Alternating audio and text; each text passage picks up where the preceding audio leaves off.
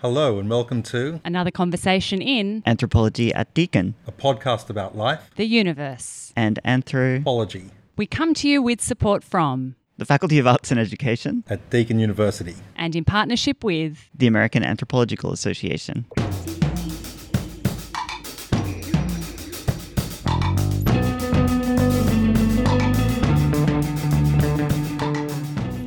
Thanks for that introduction. That was recorded at the most recent Australian STS graduate workshop. I'm David Giles. I'm a lecturer in anthropology at Deakin University, and I'm joined as ever by my co-host Timothy Neale, Senior Research Fellow at the Alfred Deakin Institute for Citizenship and Globalisation, who recorded that introduction with everybody. Today we're bringing you a conversation with two anthropologists, a conversation about their work, about the state of the discipline and what anthropology has to tell us in the 21st century. This episode is one of those here's something I prepared earlier episodes. A few months ago, I had a brief trip through Aotearoa New Zealand, in part to attend the Native American and Indigenous Studies Association conference at University of Waikato. Check out episode 24 for more on that. While I was in Aotearoa, though, I dropped into Victoria University of Wellington to speak to Dr. Catherine Trundle and Dr. Eli Elinoff, both of whom are senior lecturers in the very excellent School of Social and Cultural Studies there. Catherine is the author of Americans in Tuscany, Charity, Compassion and Belonging, published by Bergen in 2014, and co-editor of Competing Responsibilities, The Ethics and Politics of Contemporary Life, published by Duke in 2017. Eli has published journal articles in all kinds of places, including the Journal of the Royal Anthropological Institute and Political and Legal Anthropology Review, and is currently working on a book manuscript titled Architects of Citizenship, Making Politics in a Northeastern Thai City.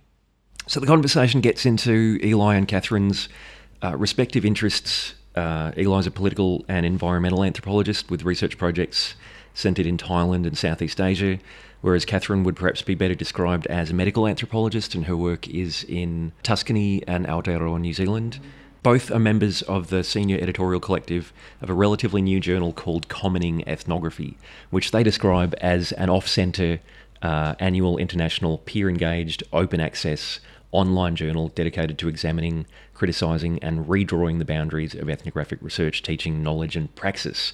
I had such FOMO, and for those of you listening who don't know what FOMO is, it's fear of missing out. Had such FOMO about not being able to be there for this particular conversation. I was really keen on hearing about Commoning Ethnography, and I found their description of the endeavour of the whole journal like just absolutely inspiring. And really, I think there's a kinship with what we're doing here, which I love.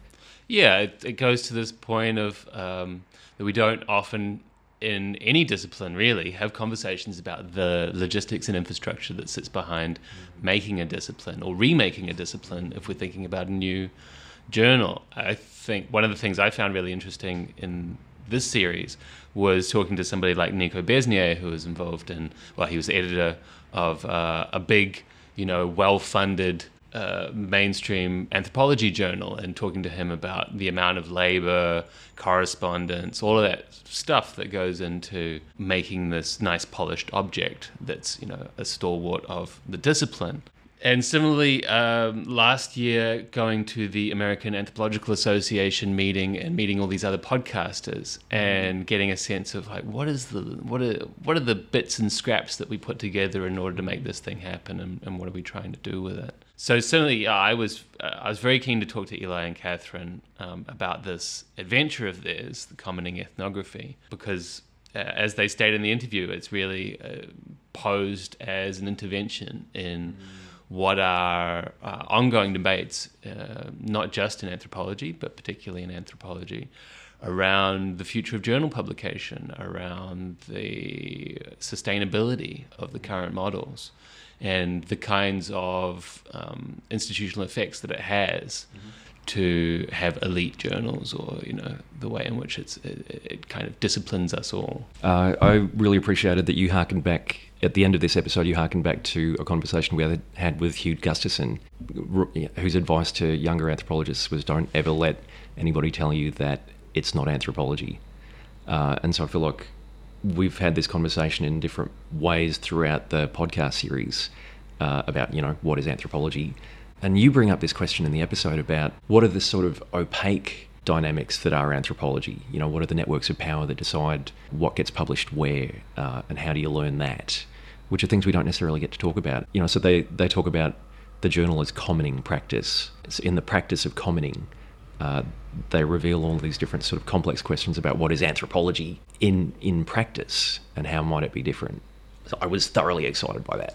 Well, hopefully our listeners are also excited to hear this interview with Eli Elinoff and Catherine Trundle.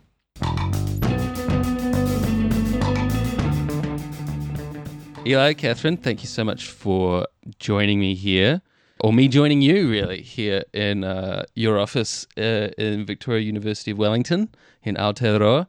So we like to start off these kinds of conversations by giving people an idea of how you entered this curious world of being an anthropologist or an ethnographer in some people's cases. When did you think you became an anthropologist and how did you get there? Yeah, it's such a funny question. I think about how and whether one can apply kind of a coherent narrative to one's journey, because it's a lot more incoherent in my head how I got here than if I were to narrate it. But the kind of moment that I felt like, oh, this is like a really significant way of approaching the world and trying to kind of produce knowledge and to kind of understand the nature of things actually happened maybe. I was sort of towards the tail end of a semester abroad, which is a kind of, I guess now a fairly common route into the discipline in a way. I'd been studying in Thailand for about 5 months, looking at development issues and working with like a range of communities involved in anti-development organizing. And rather than kind of move deeper into a kind of political scene at the end of that program, I ended up just going out into a rural zone and spending a couple of weeks harvesting rice with some farmers.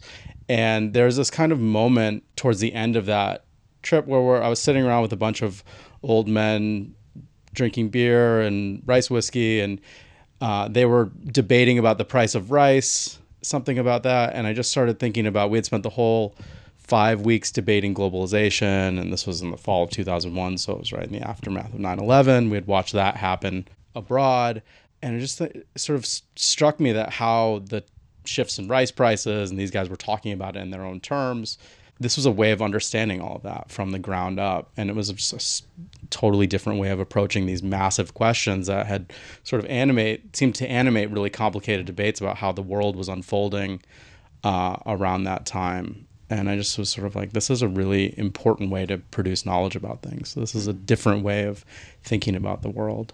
So it was like over a bowl of spicy chicken soup, I think, somewhere in rural Thailand, debating about rice prices with these guys, that made me sort of think that this is a way of generating knowledge that makes sense for this moment in history, I think, yeah. My story is kind of a reaction against a couple of things from my childhood and growing up in New Zealand. My father is a travel journalist, and he would always come back from stories, kind of exotic tales from his travels in Asia and the Pacific, which initially I found really intriguing. But when I started to travel with him in my teens during these sort of trips, I became quite kind of dissatisfied with the disjuncture between the kind of complicated experience of being a tourist in a place and the kind of need to create these kind of exotic tales for a kind of home consumption. And we also saw some of the kind of first-hand complex effects of aid in the Pacific together that I was really unsettled by, in terms of the kind of relationship that I began to see myself having with these countries, living in New Zealand in its kind of colonial position in the Pacific. And then the other aspect of my childhood that was really important was growing up in a very kind of new age hippie part of the country in Golden Bay, where there was very kind of constant and quite egregious appropriation of Indigenous ways, symbols, and philosophies and kind of religious iconography. And that was sort of often taken to be a kind of way to wisdom. That as I kind of got more and more sort of kind of familiar with it, I began to suspect that this was not actually a particularly productive way of kind of engaging. And so there would be a lot of sort of events going on in my hometown where people would be sort of talking about Aboriginal, for example, kind of mystical ways. And I felt like I knew nothing about Aboriginal peoples and what they thought of this kind of use of their culture. So I started off, I think, in a sort of place of dissatisfaction with my kind of contact with other cultures. And I think that drove me at university to go somewhere deeper, and anthropology was the place where I landed where that was possible. Just following up, is that part of how did you end up studying tourists, or is that the link? You already had those kind of insights into the world of being somewhere else, living in another culture. I think I was really interested in what it meant to try and really be in a place. So studying American women, largely American women, but English-speaking women in Florence was a way for me to think about the kind of notion of belonging. Was my first set of questions when I was there. What does it mean to live in a place for 40 years often and still feel like an outsider? What does it mean to be married into an Italian family, but not necessarily feel like one has a kind of place in that kind of kinship system? So it was a really interesting kind of complex set of questions around alienation and belonging that sort of attracted me to that project. And Eli, what was the link for you between the rice bowl and getting into kind of infrastructural questions now, is kind of where you're more at? I just want to make an observation quickly. It's interesting to talk to, I think we're all in a sense of the same era of anthropologists. And one of the things that I think is really interesting is the way in which kind of debates around globalization and the kind of long-term effects of structures like aid or the emergence of indigenous movements or the anti-globalization movements. I think they've had a real, in a sense, I think that era is really playing out in a kind of generation of anthropologists later, a kind of taking up of those themes in different ways. But I kind of see that, I kind of sense that in certainly in my trajectory, and it sounds like from the same in Catherine's as well.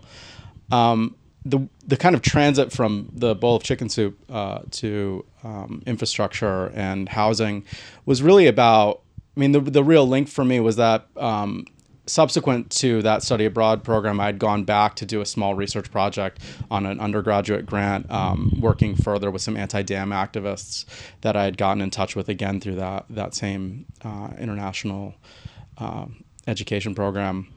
I spent about 3 weeks out living at this anti-dam protest village and doing interviews and kind of just spending a lot of time doing nothing because it was very remote and there wasn't always a whole lot going on. Save for a few punctuated kind of large protests. And in the course of thinking through that data and kind of working towards an honors thesis, I began to think like this was a really important site for thinking about mutations and transformations in democracy, global politics, and those questions kind of stuck with me after being an undergraduate. They seemed to be at the edge of what was happening in the world, and these sorts of protest movements that I was interested in as an undergraduate informed something that I kind of had a set of questions around that I couldn't really answer through that short project. When I went back to graduate school, I ended up having just fortuitously, I had no master control over my choices. Really, I ended up locking in with James Holston and Nancy Postero at University of California, San Diego, who are both doing really interesting work on the emergence of citizenship movements and democracy in Latin America. Nancy working among Guarani indigenous people in Bolivia, and James working in kind of urban settlements in Sao Paulo. And I took those kinds of sites as a basis to really think about, well, what does democracy look like in Thailand? What does it mean to be a citizen? And where are the spaces in which one could even begin to investigate that? And so I had known about a few housing movements, and those housing movements were associated with settlements built along the railway tracks in this northeastern Thai city of Khon Kaen, where I did my dissertation research. And so I think between housing and citizenship and the railway, a kind of the sense of infrastructure, as I think Abdul Malik Simone calls infrastructure as an incitement to politics. I see that as a kind of setting in which in which those kinds of questions around citizenship emerge in a really potent way. Again, things you don't plan. I happen to be there during a kind of massive, kind of fomentation of democratic aspiration, which really began in 2000, but extended well. I mean, it continues to extend despite the kind of ongoing military rule in Thailand. This question about democracy was also something that was on everybody's lips across Thailand. So the convergence of infrastructure and housing and questions about citizenship became a site to really think about these transformations in democratic aspiration among the urban poor in a way that has just been kind of tremendously revealing for me to think about, like, what does it mean to attempt to produce equality, and how do we act on that, and how do these different sites of disagreement around housing expose or reveal the ways in which Thai democracy is being debated in the kind of contemporary moment. This brings us to a question that's, I guess, been a bit of a theme in the podcast lately, is thinking about how you, as a early and kind of mid-career researcher, come up with second and third projects, right? Because for anthropologists, there's a real commitment often to the first project, the first scene. But some people move on, some people need to move on to a whole new project. Or they seed new projects over time. And so I guess what I'm interested in is, with Catherine, you went from cross-cultural marriage in Florence to British nuclear test veterans. Was there a link there, or was the link personal? Was it thematic? Because I could kind of see there's something conceptual around citizenship, belonging, biological citizenship, or was it just something personal that you just happened to like branch between these two? There were multiple reasons, as there always are, multiple reasons, and they fuse, I think, the professional and the personal. Thematically, I think the two continuities are questions of citizenship and questions of proof. So in my research on charitable migrant women in Florence, while I sort of initially started with questions of belonging and how they sort of articulate their place in Florentine society through their kind of good works, what became really evident was the need for them to assess and kind of find proof that their works were indeed socially impactful.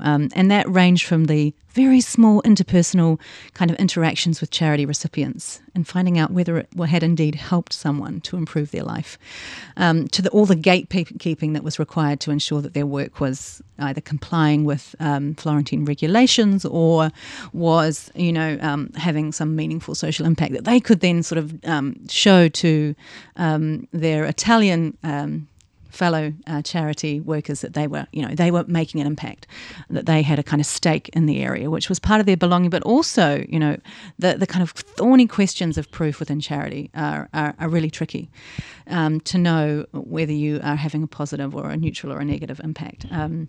And according to whose criteria. And those questions followed me through to my second project looking at veterans of the British nuclear test. I looked at New Zealand and British veterans who believe they've been irradiated from their exposure during the 1950s tests.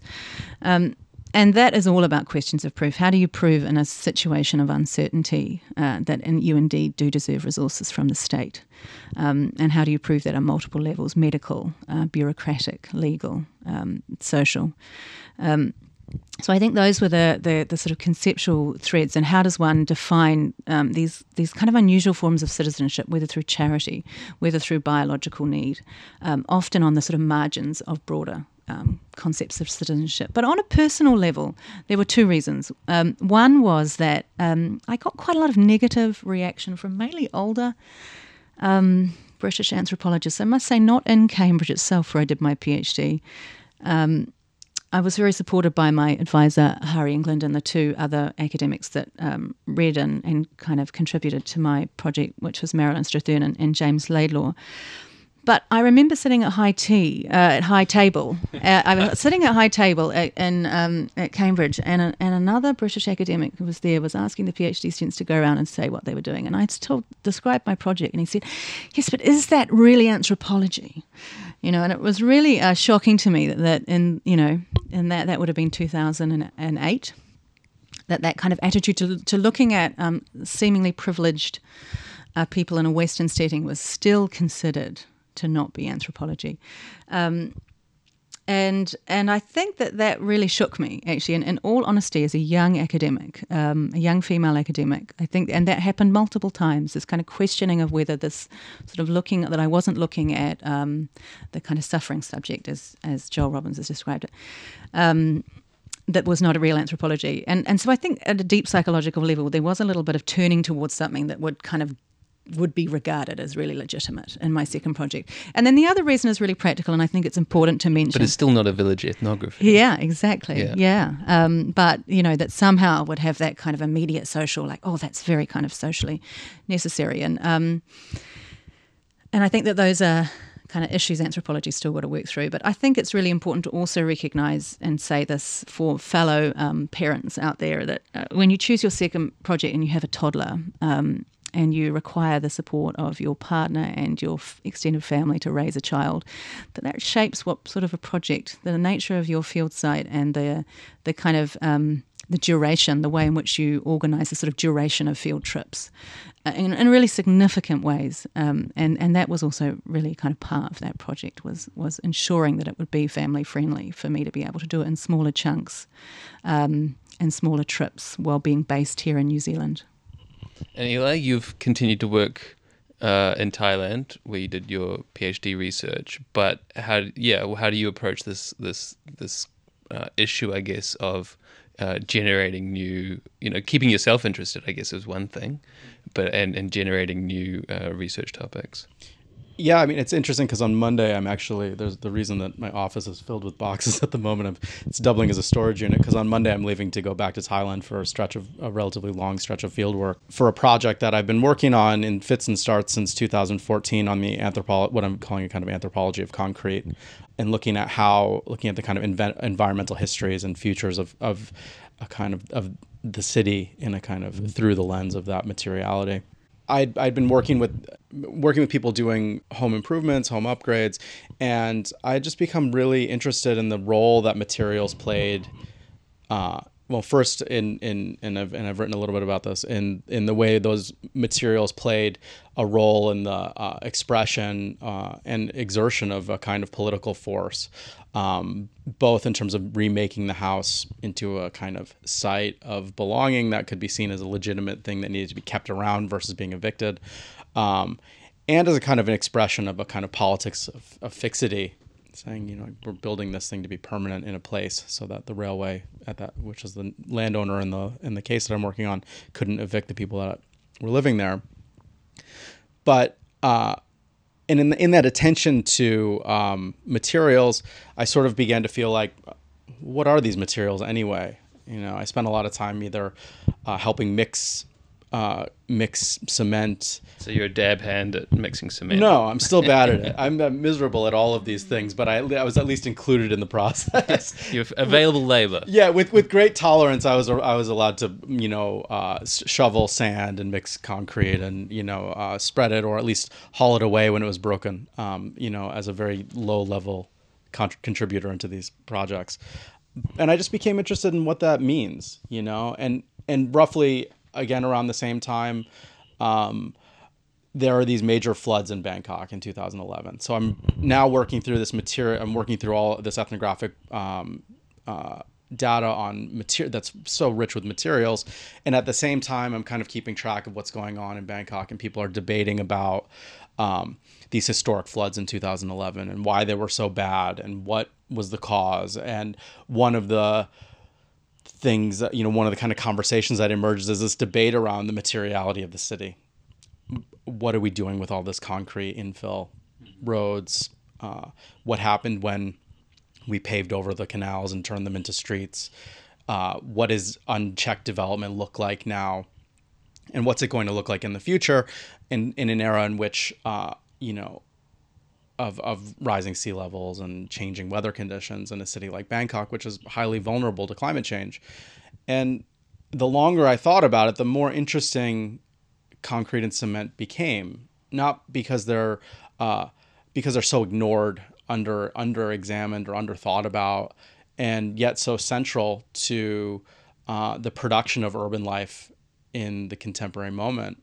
at a lot of different levels, from the level of the homeowners that I was working with, but also up to these major infrastructural projects, high-speed rail, massive real estate development. So it was a kind of a passageway into that, to thinking about what urban life in an era of climate change looks like, and how people are addressing that, and the kinds of material engagements people have with the environment in the city. And then also a kind of counter-imaginary that's emerged around cities beyond cement, or post-concrete cities that encourage or engage with flooding in different ways. And all of these things were kind of happening in Thailand and have been an ongoing question since 2011. And so for me, again, it was just a matter of attention to the ways the kinds of loose ends of the first project folded into a really large and important debate that I think underscores the second project that I'm working on. Mm-hmm. So the two of you are involved in a new and exciting journal project called Commoning Ethnography. And I thought a good place to start in kind of introducing this to people would just be to kind of outline what you see as the major issues with academic journals today. Because I think for the uninitiated, journals are a kind of mysterious world until you start grappling with them for a few years and trying to publish in them. Even then, they remain opaque. And so what were some of the motivating forces between wanting to have your own journal rather than join the existing troupe? Yeah, I think it was an experiment. It was wanting to experiment in what we saw as quite an exciting kind of new infrastructure of open access. And the way that journals currently work, the sort of majority of the high prestige journals upon which people's careers are built and made and depend, are tied up with these very complicated kind of profit motives that don't actually often benefit. They can benefit sort of individual researchers who publish in them, but aren't necessarily require a whole lot of unpaid academic labour. And we thought, well, if it's going to be built on unpaid academic labour, then it should at least be available. And I think it was a desire to experiment with different ways. I'm not trying to solve the problem, but to offer one example of quite a modest project of trying things out in an experiment, iterative way. And so the journal, both in its academic focus and its infrastructural kind of ethos, focuses on this experimenting. And we went in not knowing a huge amount about how to do this. Nothing, I think, Probably the best way to go in. And so I think there was some sort of healthy naivete in going into this as we hatched this up, and kind of utopian thinking around it, which I think saw us through in a really useful way. I think if we'd known kind of the complexity of it, we might not have embarked on it in quite the same way. But it's been a really thoroughly enjoyable project in working together, because we've had to be really conscious of thinking about what the ethics are of what we're doing and enacting them, and how we do all the backroom journal stuff as well as what we put out into the public. So part of it was sitting down and thinking, well, how do we want to run this as a collective? So we've got an editorial collective of 4 scholars, Eli, myself, and Nyantara Sheeran Appleton and Lorena Gibson, who are both here at Victoria as well. All the three of the Lorena, myself, and Nyan all have young kids, and so that was actually quite a big thing. How do we do this in a way that's sustainable, that doesn't require the kind of burnout that journal editing normally generates? And it usually requires an enormous amount of labour for those big prestige journals around the world. How might that we sort of model a way of doing this that enables kind of people with everyday commitments to be involved in this space? So that's been part of the sort of journey and trying to work that out all together. And then the other thing was wanting to create more of a space, I think, for some of the kind of more experimental edges of ethnography. And Eli, you might want to talk a bit more about this too. But I mean, there's some great journals already doing this, particularly journals like Anthropology and Humanism, and Cultural Anthropology is doing some great things too. And we wanted to just add to that space of people that are working in kind of on the edges of ethnography and other genres of writing and doing ethnography, so that we can kind of push those boundaries out in ways that are provocative and challenge some really kind of deep-seated visions of what knowledge is and who gets included in its production. And also, because we aren't aiming to be, we thought we're just going to produce a small journal that does its thing here and is not trying to compete with American Ethnologist or JRAI, or that is trying to kind of carve out a corner, a kind of plucky, unusual corner here in the Antipodes. And that gave us a lot of freedom, didn't it, to think about how we might do peer review, how we might kind of sort of generate the whole kind of infrastructure of it all.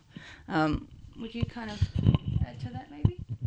Yeah, I mean, I think it's just a profoundly experimental space for us to try and imagine what it is now that you can create a journal, and relatively easily through the open journal system that we use. It's really not that hard. I mean, it takes a lot of labor and attention to things like, making sure that it's formatted right and making sure that it's all in order. I mean, that's all a lot of work, but in general, you can produce something and distribute it relatively easy. Just, I think there's all of these different possibilities that are available for, as bereft of meaning as it seems, content generation.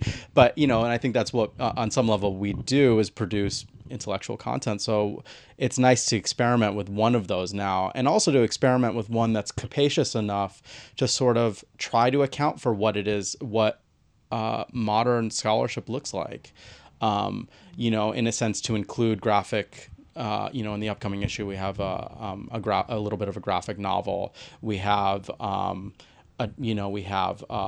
I think we'll be even publishing a video that will be, won't be a print source, but it'll be a video of a conversation that's taken place somewhere else.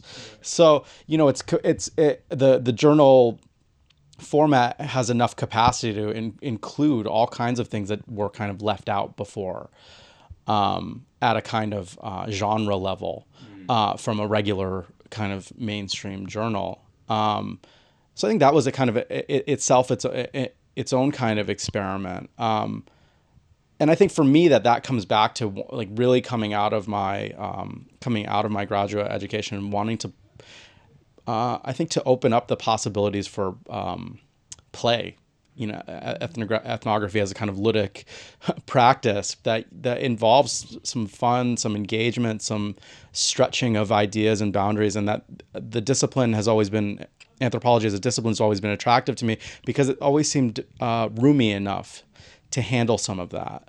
And so I thought it would be, I think in terms of developing a kind of journal space, I wanted to, I think we're keen to think about how to create a journal that reflects that spirit as opposed to reflecting some other, kind of the other kind of norms and values that we see kind of circulating through the journal ecosystem.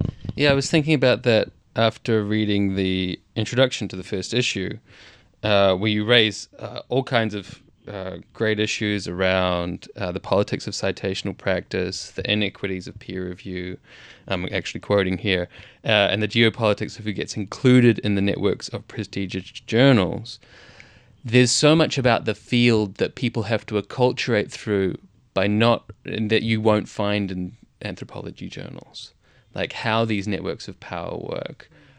Which is so important to actually being in the field of anthropology, is not described anywhere. It's you're acculturated into it by going to those places or being in those worlds and going, oh, that's how it works. The editors of these big journals are always attached to big, rich universities because they're actually subsidizing them in various ways. How would you find that out? By reading anthropology journals? You wouldn't. Yeah. And I mean, it's worth stating, it's maybe a slightly unpopular thing to say, but let's say it, that the vast majority of the journals that generate prestige are in America, North America, mainly in the US, as well as the UK and some in Europe. I mean, that's a really narrow geographic range. And so if you need to be socialized in those worlds to know sort of how to submit and kind of sort of what the genre is for those journals.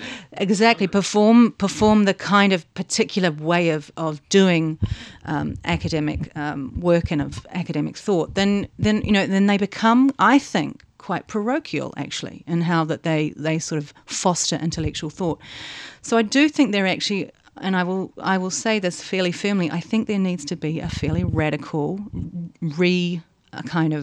decentering of the journal infrastructure on a global scale, particularly into the south. Now, obviously, in New Zealand, we're a country with a degree of wealth, so this is still not a radical move, but it is a step.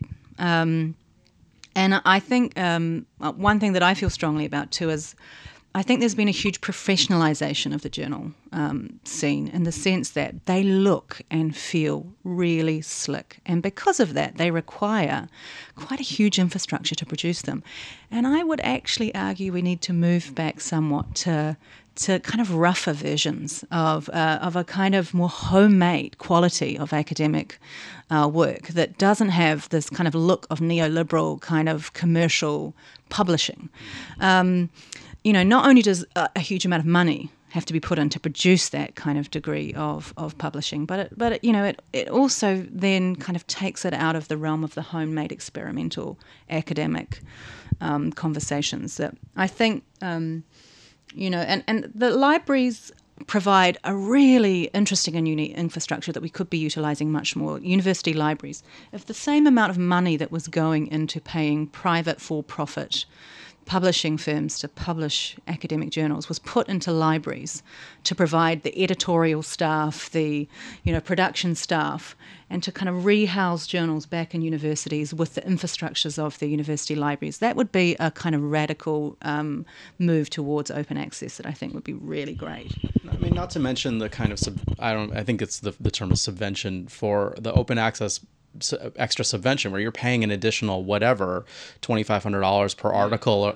25 to 4,000. Yeah, I mean, it just seems insane to say that this is money that universities should be spending, especially, I mean, in working here, the universities are profoundly state institutions still in many ways. And the fact that the state should be subsidizing private companies essentially is insane, frankly.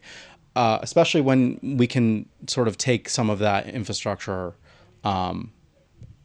we can do some of that work ourselves if we recognize it. And I think I'm really inspired by the kind of vision of thinking about university libraries as publishing houses, as sort of resources to help people manage some of this new information, to understand how archiving works, and to help us to put together, just the kinds of light interaction we've had with our library here at Victoria has been enormously helpful in terms of raising questions about what it is to produce a journal, and what are the questions about knowledge, the durability of knowledge, and how it gets archived that we need to be thinking about moving ahead. That said, I think it's also important to note that like starting out a journal it wasn't necessarily easy in terms of developing content. People may or may not be reluctant to submit to it because it is a kind of off-center, off-kilter kind of choice for your work. No metrics focused academic is going to be thinking like, well, this is really where I need to publish my work to get kind of high metrics rankings. But so our networks still matter. Largely one of the things that we've been doing is, I mean, we've had a number of external submissions, but frankly, we still end up having, talking to friends. These are conversations that we've been having with academic colleagues and friends, and that's how we've produced the initial content across some of the issues, is to say like, hey, you're doing really interesting work on X topic. Why don't you? Is there something you might submit to us for that? Is there something Mm-hmm. And those kinds of networks still, I think they still form a foundation of what we're doing. And so in order to be as inclusive as possible, one of the important things the next year we want to work on is extending the editorial board particularly into particularly sort of Southern Africa, into the Pacific and into South America, to broaden that network so that those conversations that travel about this question of commoning ethnography, it travels much further than our own networks. It's one of the things that frustrates me, frankly, when I'm asked to peer review manuscripts, for example, from the US, is the way in which the sort of citations tend to be pulled almost entirely kind of from US scholarship. And often that's the kind of first page of my report will be, there are all these people working around the world on this topic. Please read them. Or if you've read them, think seriously about how they might be, an interesting dialogue with the kind of conversations that are happening at home. And so there is a kind of resistance to sort of some of those very deeply grooved networks that we're working from, but in a kind of self-reflexive way of making sure we don't, of trying not to replicate our own world in the process, because this is, we've seen that with sort of new journals that have emerged in anthropology, is that they not naming any names, but that they set out to kind of in an iconoclastic kind of way, and then often sort of reorient a kind of new version of privilege, and it's always the risk, so this kind of drive to extend out our editorial board in a far more sort of geographically diverse and thinking not just in terms of adding some names, because there was initial thought, we'll do this, we'll add some people, and then we thought, hang on, what does it mean to add people to an editorial board? What does it mean to meaningfully build relationships with them? Let's think slowly about what that means, so that this is not just an exercise in displaying diversity. And so the kind of conversations we've been having, like how do we kind of meaningfully build dialogue in particularly the sort of southern hemisphere between these different kind of blocks of academic network, and do so slowly and carefully so that it kind of can last or endure in some sort of way. Do you have any hot tips for people who are contemplating, it's just emerging in their brain, listening to this, maybe I'll start a journal, or maybe I'll look into this? Like, what are some of the kind of main things you would tell them about? I think for me, the other part, just to kind of step back for a minute, one of the other things I think that's worth bringing into focus is that the question of commoning ethnography, or that it raises, which we regard as a kind of open-ended question, is this question of inclusion and boundaries. And that was a question that I think emerged as an open question out of conversations we've been having here in New Zealand, in Aotearoa New Zealand, about sharing and about the kinds of ideas of sharing space and the kinds of specificities of what anthropology is as a field here versus in the context of the US where I was educated, or in the UK. And what are the questions that speak to the kind of contemporary debates that are going on here? And those questions around boundaries, I think that question of boundary making is fundamental here in a lot of different ways, and who gets included and what the kinds of lines of sharing are.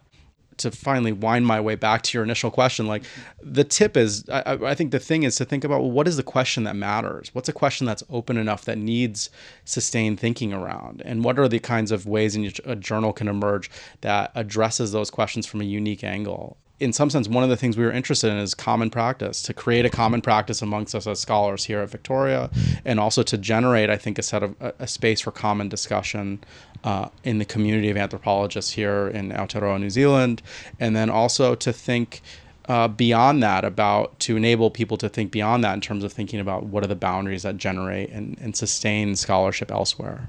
And you can see that, that was one of the first things I noticed is the strategic use of the title, that it's not commoning ethnography Aotearoa, it's not commoning anthropology, it's commoning ethnography, which is this thing that anthropologists in many contexts may think is theirs exclusively.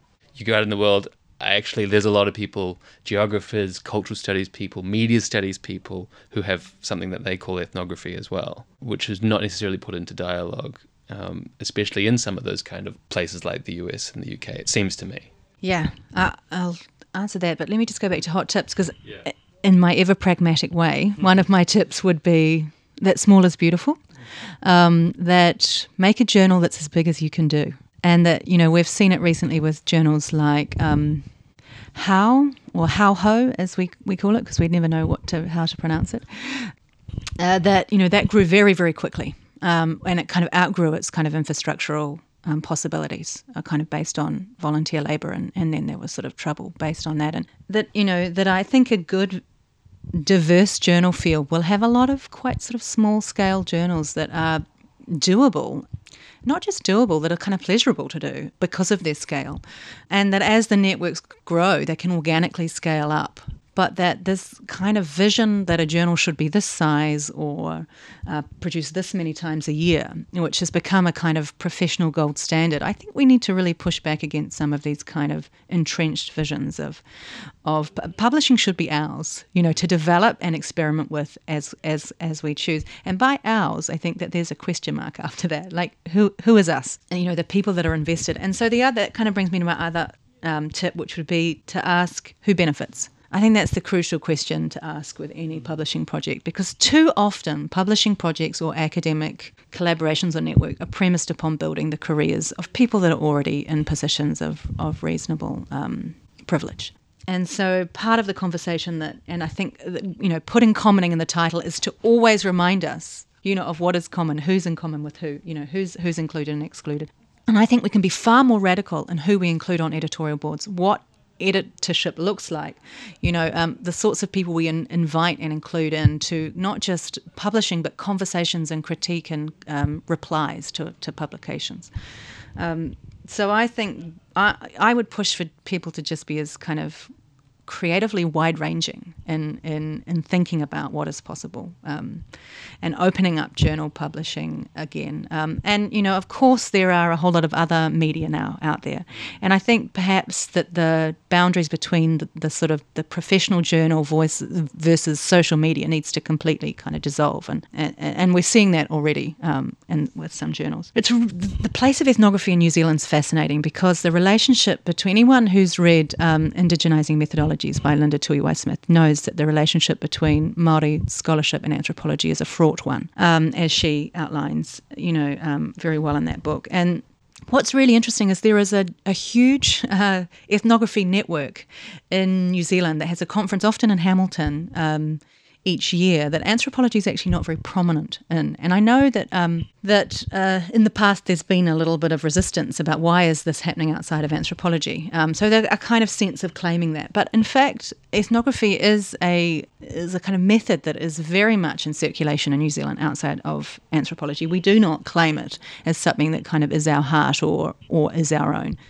That historical relationship between Māori scholars and Māori communities and anthropology, Eli mentioned this issue. And just to say a little more on that, I think that is in many ways at the heart of the conversations that drove this. That anthropology in the 80s basically vacated the space of scholarship with or on Māori for very good reasons, because Māori communities were pushing back against a history of exploitative research.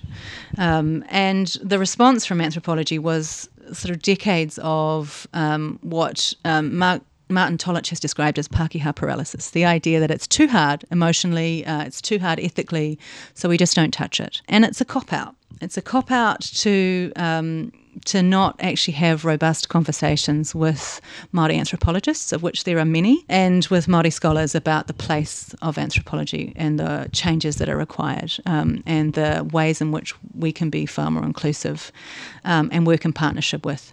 And so that, again, is all part of the ongoing dialogue in our program of anthropology here, but also with our association nationally, and the journal is a kind of small part of that.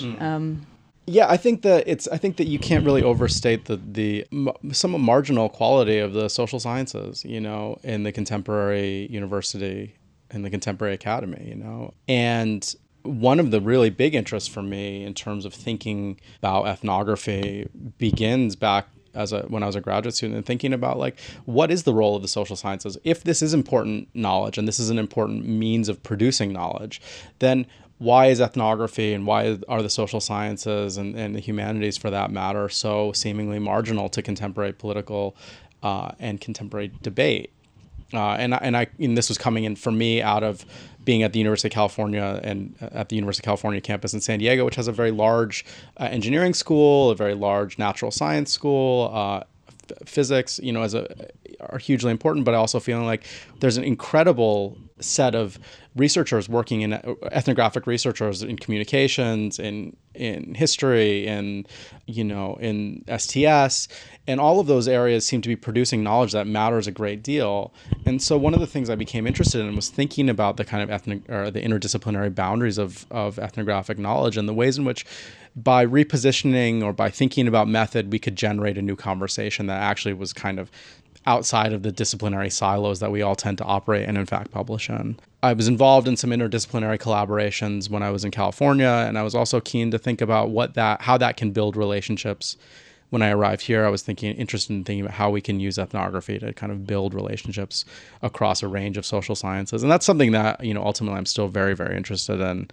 And I think it also functions in an important sense as a legitimizing factor for that form of knowledge production. Increasingly, we basically see that big data seems to be getting increasingly large sort of footprint or dominance over what real knowledge is. And so how do you take ethnography and sort of assert its legitimacy and its parity with these other forms of knowledge production? I think it's a hugely important question for us, not only for us as scholars in terms of putting our work out into a public sphere, but also in terms of thinking about our students and what is it that they leave an anthropology degree with. Kim Fortune always calls it kind of a hermeneutic discipline, right? The kind of interpretive mode of approaching the world. I think that the more we work to demonstrate the legitimacy of that form of knowledge and its importance, its relevance, the better, I think. Yeah, in an earlier episode of this podcast, we spoke to Hugh Gustafson from George Washington University, and he made the point at the end that his advice to young PhD students these days is don't let anybody tell you what it is that you do. If you think it's anthropology, then it's anthropology. So on that inspiring note, hopefully, thank you so much for joining us in a conversation in anthropology at Deakin. It's been my pleasure to be speaking today to Eli Elinoff and Catherine Trundle. I hope you all go and look up Commoning Ethnography. If you're not already subscribers or avid readers, get amongst it. Yeah, thanks, Tim. Thanks.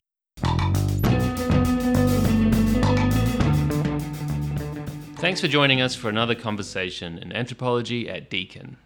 In this episode, we've been speaking to Dr. Catherine Trundle and Dr. Eli Elinoff. If you'd like to know more about Catherine's work, you can find her online. She has a website, catherinetrundle.com, and she's also on Twitter at CatherineTrund1. Eli is more elusive. You can look him up on your favorite search engine, Eli Elinoff, and you can also find out more about Commoning Ethnography and, hey, even read the latest issue at ojs.victoria.ac.nz/CE. And if you read the latest issue, you might just find a transcript of one of our conversations in anthropology at Deakin, which is produced by me, David Giles, and Timothy Neale, with support from the Faculty of Arts and Education at Deakin University, and in partnership with the American Anthropological Association. If you'd like to get in touch with us about the show, you can find us on Twitter. I'm at DHBorderGiles, and Tim is at TD Neale. And if you enjoyed this episode, think about giving us a review on iTunes or elsewhere.